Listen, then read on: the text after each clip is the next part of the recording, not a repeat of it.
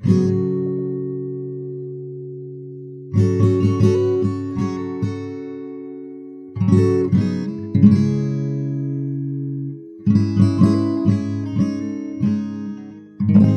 earliest libraries were archives of clay tablets, primarily marked up with cuneiform script, one of the earliest forms of writing, and especially prominent due to its utility in keeping accounts. Most of these tablets that were maintained in these early archives, then, were the ancient Sumerian equivalent of Excel spreadsheet documents, rather than great works of fiction or formalized treatises about anything more expansive and culturally oriented. This use case and the medium determined the shape of early libraries. They were essentially rows of shelves built to hold rows of clay tablets, one edge facing the librarian, the contents of the tablet inscribed along that outer edge, the setup optimized for use by professionals almost exclusively. The cradle of civilization encompasses what we often call the Fertile Crescent, a portion of Southwest Asia that was blessed with excellent agriculture and geography that made it a crossroads for trade between emerging civilizations across Europe, Asia, and Africa. The Fertile Crescent moniker, then, refers to the region's soil and climate, while the Cradle of Civilization label refers to the region's physical recordings of information, those recordings incentivized by this geographic placement. These tablets, and the equivalent documents recorded on papyrus scrolls in ancient Egypt around the same time, something like 5,000 to 6,000 years ago, are the artifacts that allow us to draw a line in the sands of time and say, this is where history begins. Because up until this point, all we have is oral tradition to tell us what happened, where, and when. But having physical artifacts allows us to document something in one period and then to see precisely what was said, what was recorded, without intermediary bias or forgetfulness or misinterpretation influencing our collective memory of what happened, even thousands of years later. Thus, the documentary tablet and scroll are representative of a sea change in humanity's cultural evolution, and the archives in which these documents were gathered, organized, and protected serve as treasure troves of information about how our ancestors lived, what they considered to be important, what was normal and abnormal in terms of behavior and belief, and countless other bits of data that, up until this moment, when things were written down, that writing preserved, we had no way of recording. We are mostly in the dark as to the truth of what happened in specificity before preserved writing, before history began. We have educated guesses, but no first-hand accounts. In the generations since those early documents were created and stored in this way, we've come up with other sorts of repositories for other sorts of documents, each similar to the other, but optimized for different use cases. Among them, the library stands out as a versatile and widespread archival method. Many early libraries were personal in nature. This was especially true before the dawn of the mechanical type-based printing press, which dramatically lowered the cost of a book and other printed materials to the point where the everyday person could potentially own one, typically Bibles at first, but eventually other works as well. Leading up to that point, though, books and scrolls and other sorts of writing-inscribed artifacts were manually created, often by people who trained their entire lives to write things down and to interpret the writing of other experts who had done the same previously. Scribes were sometimes actual monks who, due to their religious convictions, worshipped through this practice, spending all day every day working their way through older tomes, meticulously rewriting the words into new books so that the materials wouldn't be lost to time, racing against the clock, essentially, trying to save old books by copying them into new books, which themselves would someday need to be recopied by a future monk as well. You can see how this sort of everlasting task might come to be associated with religious ritual, and it's fortunate that so many religious institutions saw things in this way, where there's a good chance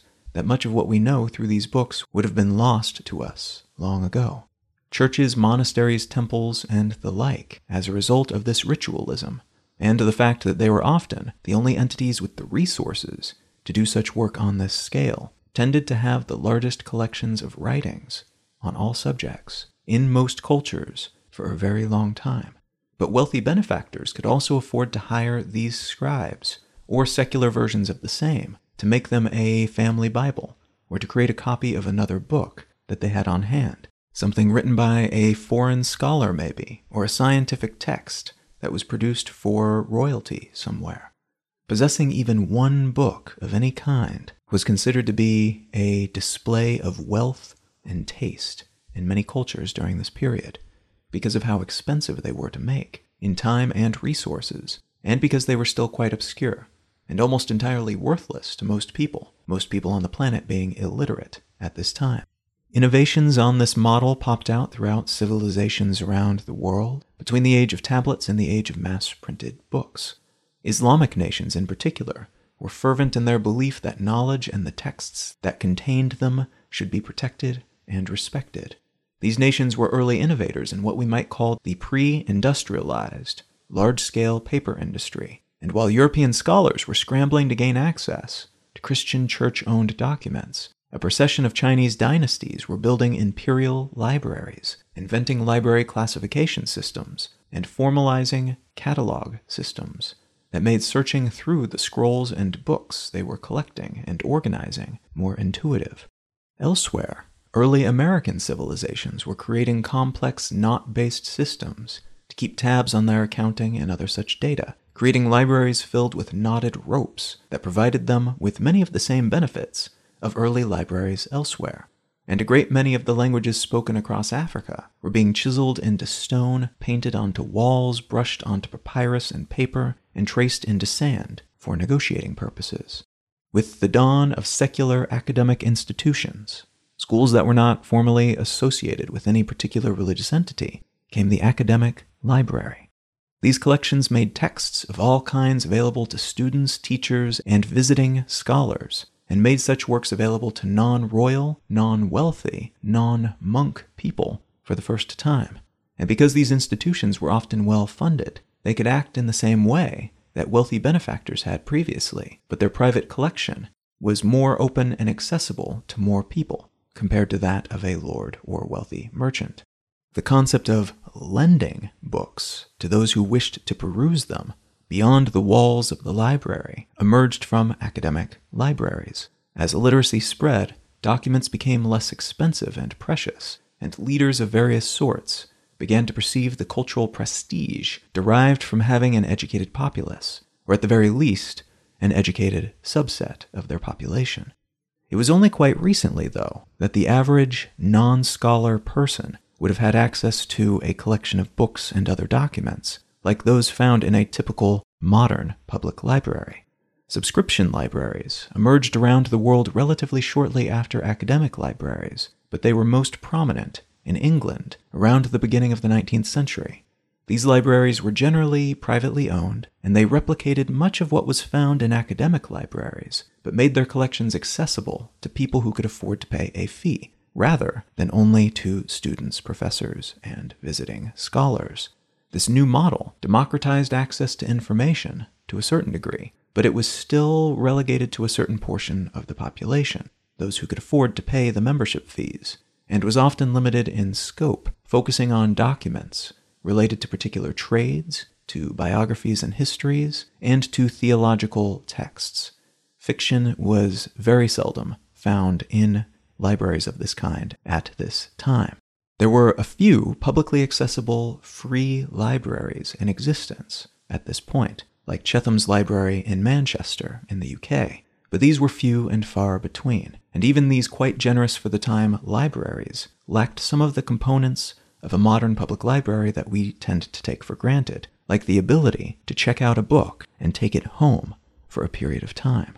Tax-supported public circulating libraries, those that allowed patrons to check out books to read at their leisure, began to emerge and quickly took off in the mid-19th century after the British government passed the Public Libraries Act of 1850, which gave local governments the power to establish public libraries, in part because the Industrial Revolution had provided ordinary workers with more free time than they'd had previously. and the upper classes were worried that these workers were not spending their free time appropriately. It was thought that by investing in free libraries, open to the ordinary rabble, as these higher-ups saw them, there would be fewer problems resulting from bad decisions made by workers who were suddenly unoccupied and potentially bored. They wanted them to have access to books, in other words, so they weren't out getting drunk and carousing 24/7. So a very condescending and paternalistic sense about the everyday person led to the creation of what many would consider today to be one of the most beloved and useful public services governments ever decided to provide their citizens. Similar models then spread around the world, and although variations of the free library already existed elsewhere, including in the United States, where the American School Library, which was a traveling library that carried books around the American frontier, beginning in 1839, the British model demonstrated how such assets could be invested in long-term and showed the potential benefits of doing so to politicians who otherwise may not have considered such intellectual-seeming resources suitable for the everyday person. The benefits of providing these resources to the public quickly proved to be worth far more than the money invested. Modern public lending libraries today exist around the world and provide an incredible array of services, from lending books and granting access to historical documents to, increasingly, providing free Wi-Fi within the library and to their patrons at home via loanable Wi-Fi hotspots, alongside lendable works of art that patrons can hang on their walls, loanable power tools and kitchen equipment, and access to online courses, in-person training sessions and talks, and freely available third spaces where people can go away from work and away from home to study, read, or just hang out, an increasingly rare asset in some parts of the world. There are still other sorts of libraries, of course. National libraries that maintain historical records and other documentation relevant to government operation and for archival purposes. Research libraries that are more akin to older academic libraries, loaning out ultra-specific content to primarily professionals and experts in relevant fields, and many of which only allow the books and documents that they contain to be accessed at the library. They can't be taken home, in contrast to how a circulating library operates.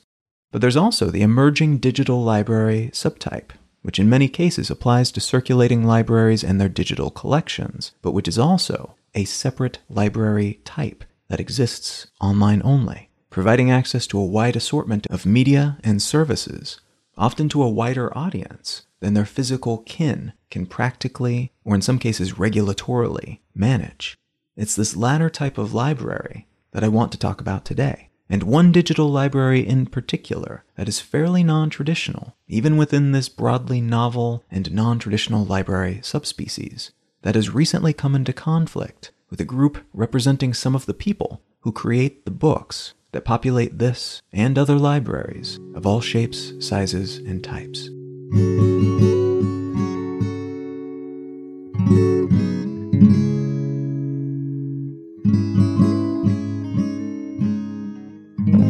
You are listening to Let's Know Things. I'm Colin Wright. If you're enjoying what I'm doing here at Let's Know Things, you might enjoy my new podcast, Brain Lenses. Brain Lenses is a podcast about the variables that influence the way that we see the world and ourselves and other people, and it's a project that I've enjoyed writing for quite some time, but now there is a podcast version as well. So if you'd like to check that out, you can find out more about it at brainlenses.com, or you can just subscribe to the podcast wherever you typically get your podcasts. All right, let's get back to the show.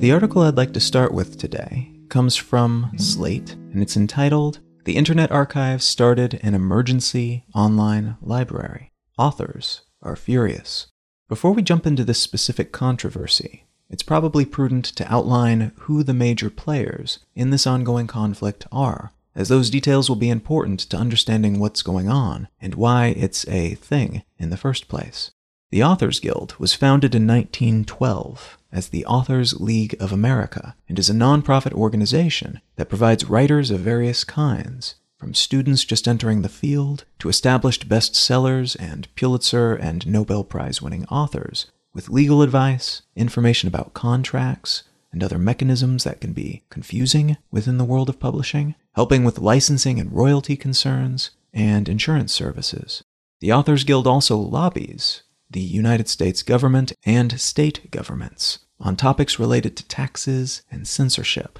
and those related to copyright law, all issues that are relevant to their author and writer constituents. Among many other things, the Authors Guild has fought, in a legal context, to keep the publishing industry from consolidating,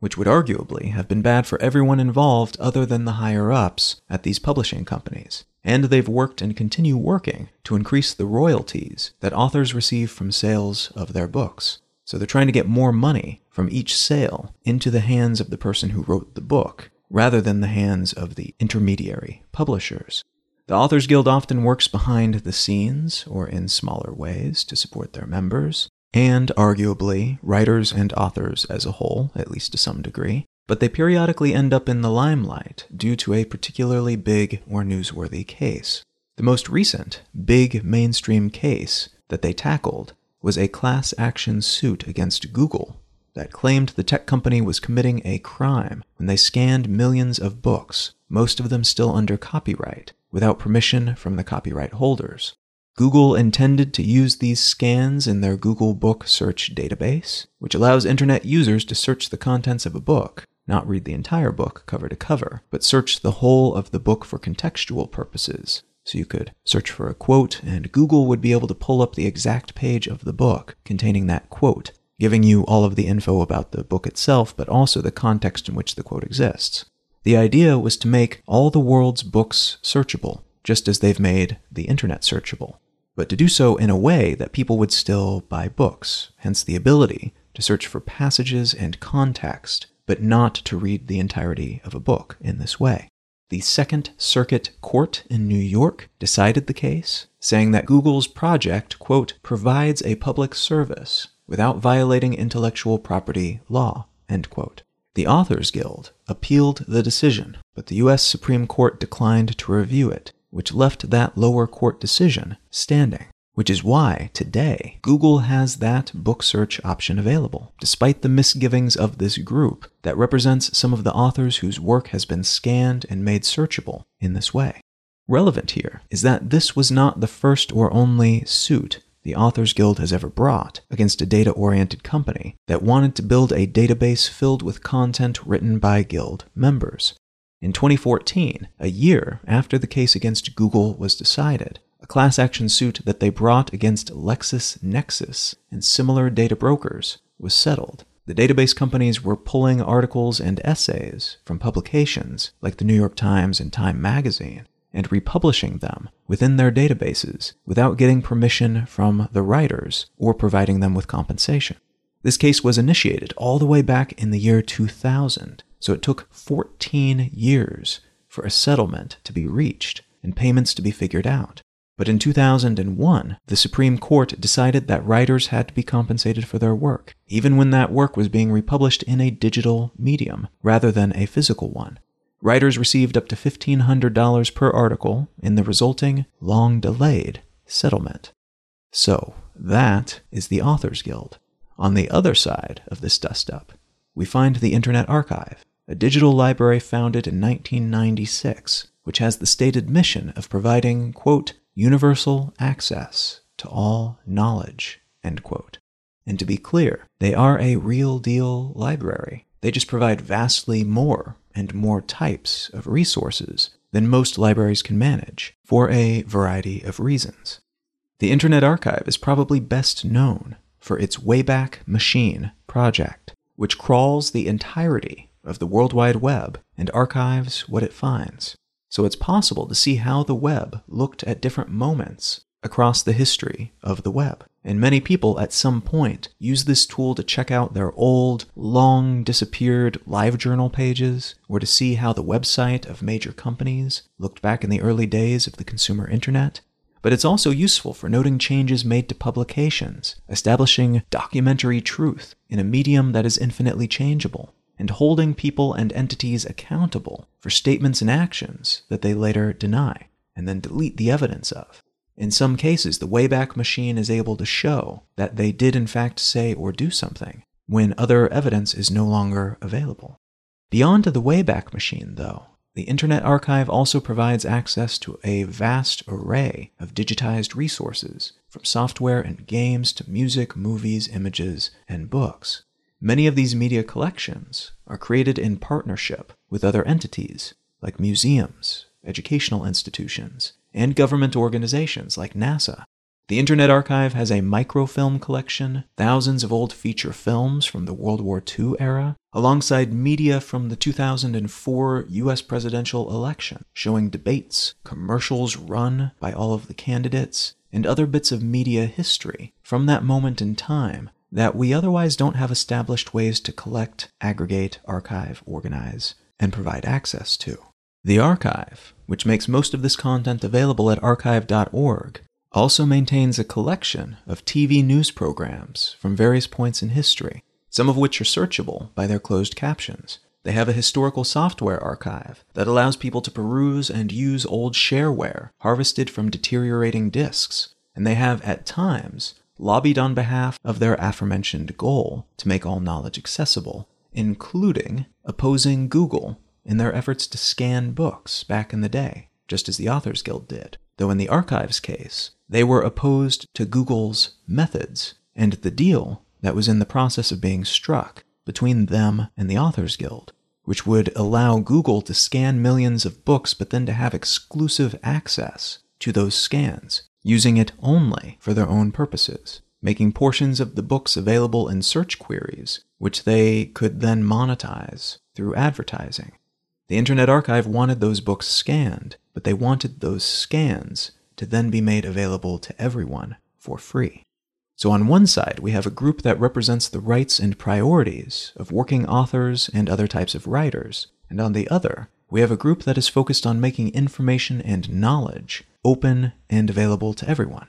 These groups are not necessarily going to be brought into conflict most of the time, as writers are a diverse group, but in general tend to like sharing knowledge with the world and getting information and entertainment into people's hands. They're not censorious by nature, and in fact, authors and the Guild generally vehemently oppose censorship efforts by organizations and governments whenever possible. But when it comes to making information and knowledge created by these authors and other writers available to everyone for free, that becomes a problem. Because for creators of content to make a living, they generally have to make money from that content that they create. And entities like the Internet Archive, by their very nature, are all about making such content available to everyone, everywhere, whenever possible at zero cost. One more concept worth understanding is what's generally referred to as controlled digital lending, which is a legal model through which libraries are able to add digital media to their lendable collections. So microfilm, but also posters, scrolls, books, and anything else. This concept allows them to lend those materials to more people by limiting their lending so that the digital borrowing more closely mimics real-world borrowing. In practice, this usually means that if a library scans a book that they have in their collection, they can then lend that digital scan out to one person at a time, but no more than that. Because in real life, the physical object could only ever be in the possession of one person at a time, and treating the digital object in the same way allows them to argue, via the controlled digital lending model, that they're not messing with the relevant copyrights.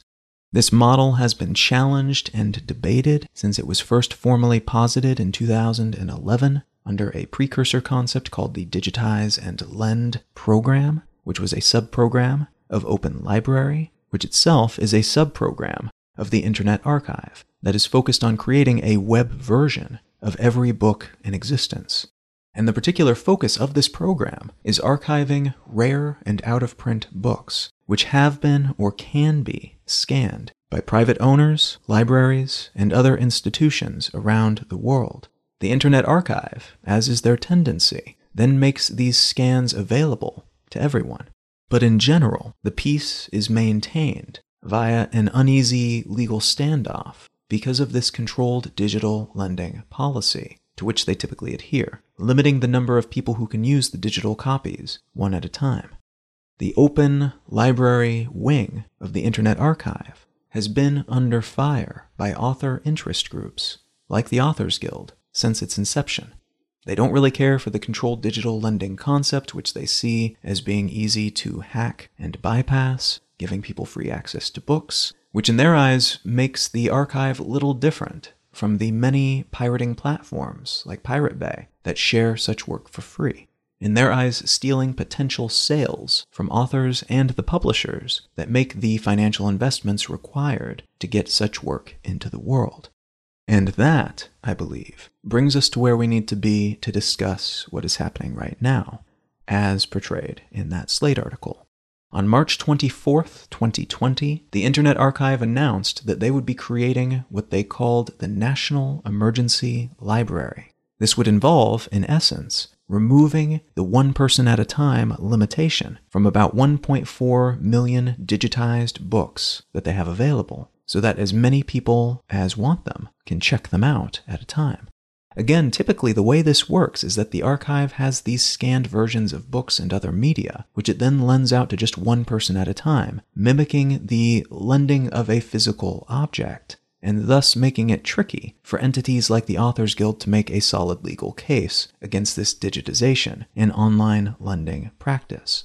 With this announcement, the archive basically said that because of the emergency situation, because students are not able to go to school, and libraries are closing around the world, they wanted to make these books and other educational resources available to everyone who needed them, so the limits would be temporarily lifted until June 30th, or until the United States national emergency was over, whichever came later. The Authors Guild, and other author and writer-specific professional organizations, were already not big fans of the Internet Archive, but this new move was a step too far. They put out word to their members that many of them had work up on the archive, and gave them templates to fill out, which they could then send to the folks managing the National Emergency Library to have their work taken down. Something that many of them bristled at because they felt that this should have been an opt-in process, if anything, rather than forcing them to take their time to request that their copyrighted work not be given away for free to anyone on the planet who wanted it. From their perspective, asking nicely to not have their work pirated, essentially. Worth noting here is that the books contained in this library that are now open access to whomever wants to check them out are primarily scans of the pages of books, not professionally made ebooks. So the user experience is generally terrible, and it makes a lot more sense for old, rare books, and in some cases for referencing what a physical copy of a book looks like. It's not really the clean, intuitive reading experience that you would expect from an ebook bought for your Kindle, or the ebook that you might download from another library's website, those libraries having paid to put these books in their catalog for a certain number of checkouts before they have to pay again. Those latter types of ebooks are intentionally and professionally published as ebooks. But although there are some ebook versions of these scanned books available on the Internet Archive, the ebook files, which are primarily of the EPUB file format, are auto-generated by software, which attempts to scan these photos of the pages of physical books to then figure out which letters are which before converting those assumptions into an ebook file. And I've read books generated using this method before. It's very hit and miss. Some books, especially those printed with the right fonts and those that are professionally scanned with very clear images rather than those that are photographed in questionable lighting, sometimes turn out pretty well with few errors. Others, though, are borderline unreadable due to all of the software-introduced flaws in the copy. Whatever the quality of the resulting product, though, this is being seen as a brazen formalization of what amounts to piracy in the eyes of the Authors Guild, perpetrated in the name of helping educational institutions, forwarding the freedom of knowledge and information, and supporting the public during a pandemic. In other words, the Authors Guild sees this as an amplification of an illegal activity that was small and limited enough to ignore previously, but which may warrant more direct and muscular action now that the entity behind these copyright violations has sought to make themselves out to be heroes, rather than thieves victimizing innocent authors in order to further their cause. The blowback resulting from the announcement of the launch of the National Emergency Library, and the responses from the Authors Guild, but also from many prominent authors on their blogs, in their newsletters, and on social media, has led to a contentious back and forth between folks who share a large number of similar ideals and opinions, especially about things like censorship, but who in this case are on opposite sides, disagreeing about how digitized goods, copyright law, and the publishing industry should fit together in the future. Authors who have criticized the Internet Archive's approach to all of this have been met with scorn, abuse, and threats from their own fans, from open information advocates, and of course from the usual trolls who never miss the chance to participate in an online pile-on. Those who have come out in support of the Internet Archive and free and open knowledge for everyone have been called thieves, criticized for not supporting the creators of the work that they enjoy and purport to value, and have been raked over the coals by their peers for victimizing everyone from authors to indie booksellers to the folks who design book covers, none of whom would be able to continue doing that kind of work, lacking the money derived from selling books. Books, again, which were now being given away for free to anyone who wanted them. Now, it's possible, I think, to totally believe that a world in which knowledge and information and even entertainment is free and available to everyone equally everywhere, no matter how much money they have or where they come from, would be amazing. But that in order to make such a world a reality, fundamental aspects of the world we live in today would first need to change. I personally think that such a world would be desirable in many ways, but I also make part of my living as an author. And until and unless either money becomes less necessary or unnecessary to survive, to keep a roof over my head and food on the table, making the things I create for a living to earn money free does actually hurt me and my ability to create things in the future. If I don't have that income, I would have to spend my time on some other kind of work that would earn me income. That's just the nature of the world that we live in right now. At the same time, there are a great many flaws and inadequacies built into the current status quo, from the overall economic system to the publishing world in particular. The issues even die-hard authors and readers have with the world of publishing are legion, and yet this is the system that we have at the moment. And any attempt to fundamentally change that system would, at least in the short term, negatively impact people who are just trying to create good work and who are not part of the, at times, rent-seeking structure that has expanded throughout the publishing industry over the last century, making the process of creating and dissemination of one's work increasingly cumbersome and expensive, and at times a little bit corrupt. What we have, in other words, is a conflict between how things are and how we would like things to be. It's likely that if you removed the need to make money, to pay the bills and eat, a great many authors would be all about providing their work to the world for free. But that's not the world that we live in. At the same time, you don't create a world in which media is available to everyone everywhere for nothing without first breaking apart the structure that formalizes the opposite within our production and consumption systems. It's possible that other mechanisms for supporting the creators of books and other work could emerge, but it's unlikely that such mechanisms will fully flower without first pushing back against, and even breaking, in some instances, the current paradigm. We are arguably already seeing some such potential systems in patron-based platforms like Patreon and Substack, but we haven't yet seen the emergence of something that could truly challenge the dominance of the more traditional publishing economy. And it's possible we never will, lacking the need to do so. And that need is unlikely to fully emerge unless the current flawed system faces an existential threat. That is part of the logic being leveraged here, I think. And it's a fairly brutal logic in some ways, but I also understand it, and I enjoy a great many of the benefits of the version of it that exists now, despite also having more than a few concerns about what it potentially could be if done wrong. Now, as I record this, the conflict between the archive and the Guild is limited to press releases and statements made to the publications reporting on the issue. the Guild has accused the archive of attempting to, quote, advance a copyright ideology that violates current federal law and hurts most authors, end quote. While the archive maintains that it is just trying to help with, quote, remote teaching, research activities, independent scholarship, and intellectual stimulation, while universities, schools, training centers, and libraries are closed, end quote. Initial reports about this effort, which were published as feel-good news mostly, alongside the myriad free concerts, operas, and museum tours that have tried to keep conversation light and breezy in the early days of COVID-19 related pandemic shutdowns, have mostly been replaced with more nuanced takes expressing the intentions of the archive while also tempering that position with quotes from authors whose work ended up in this scanned document library, much to their chagrin and or anger.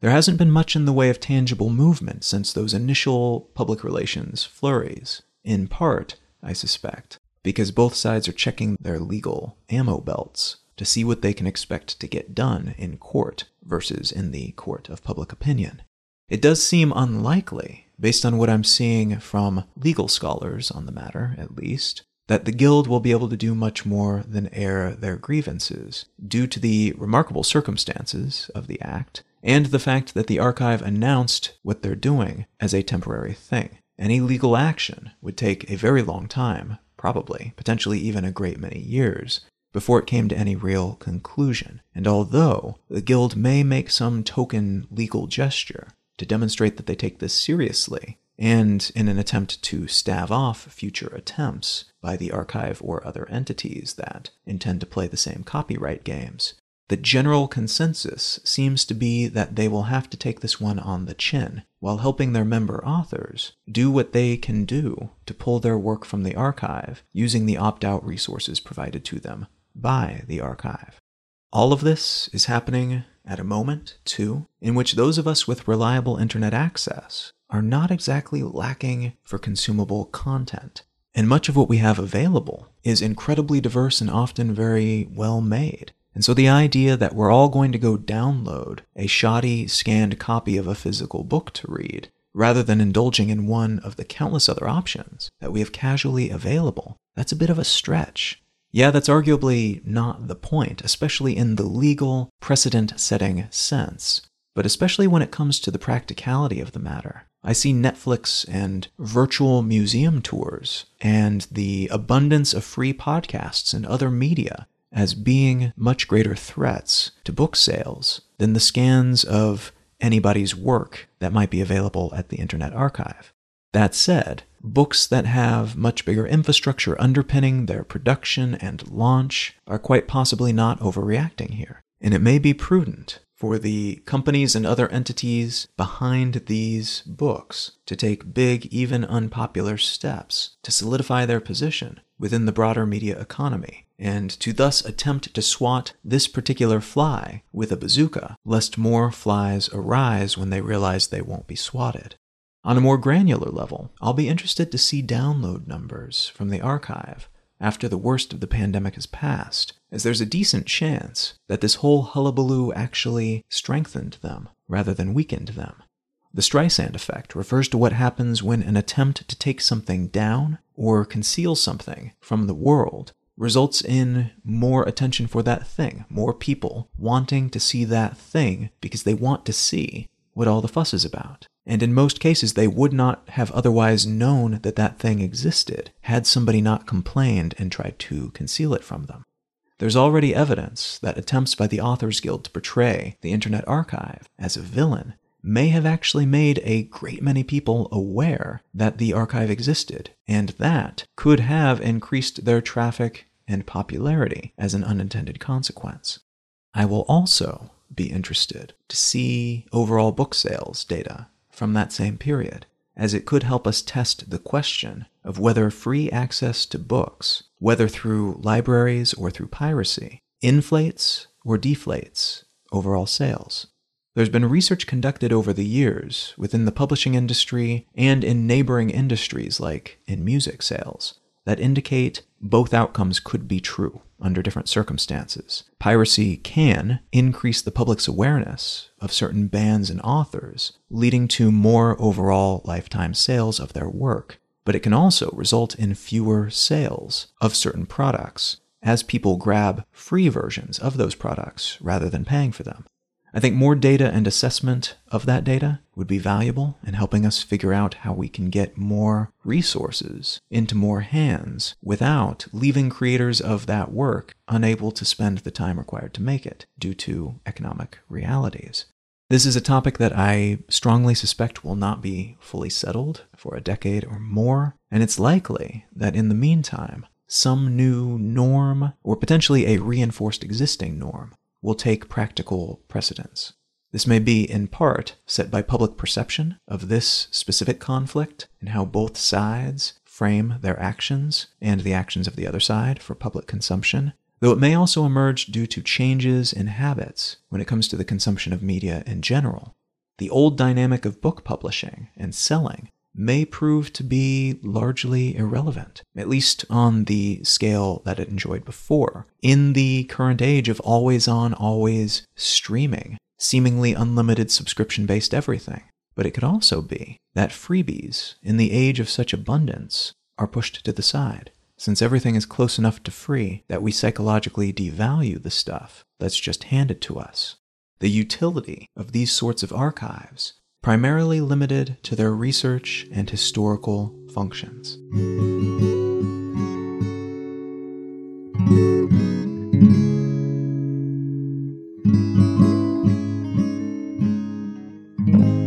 If you're digging what I'm doing here on Let's Know Things, you might also enjoy my new podcast, Brain Lenses. You can find out more about Brain Lenses at brainlenses.com, or you can subscribe to it wherever you get your podcasts. The book that I'd like to recommend today is called She Said, Breaking the Sexual Harassment Story That Helped Ignite a Movement by Jodi Kantor and Megan Twohey. This is a very well-written book that documents the emergence of the Me Too movement from the perspective of some of the journalists who were there and writing a lot of the articles that eventually kicked off that movement, doing the interviews, doing the investigation. And interestingly, it happens parallel to the events that Ronan Farrow wrote about in his book on the matter, Catch and Kill. And both books actually have their own sub-stories, their own distinct style, and their own beginning and end points. They're very different stories that just happen to intersect at some interesting points, and that then ultimately combined with the stories of several other journalists,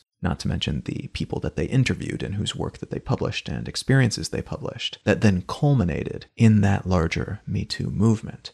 These journalists in particular, though, they tell a very good story. They worked incredibly hard under very difficult circumstances to get this work done. And to me, this was just one more testament to the fact that we should be supporting good journalism whenever possible, especially when that journalism starts to tell us things that we don't want to hear. If any of that sounds interesting to you, consider picking up a copy of She Said by Jodi Kantor and Megan Twohey. You can find more about me and my work, including the books that I've written, at Colin.io. You can find the show notes and transcripts for this episode and every episode of the podcast at letsknowthings.com. You can find out more about my new podcast at brainlenses.com, or just by searching for Brain Lenses wherever you get your podcasts. You can find some of my other writing projects at exilelifestyle.com and askcolin.com. Feel free to reach out and say howdy on your social network of choice. I am at Colin is my name on most of those, and just Colin Wright on Facebook. Thank you so very much for listening. I'm Colin Wright, and I'll talk to you again next week.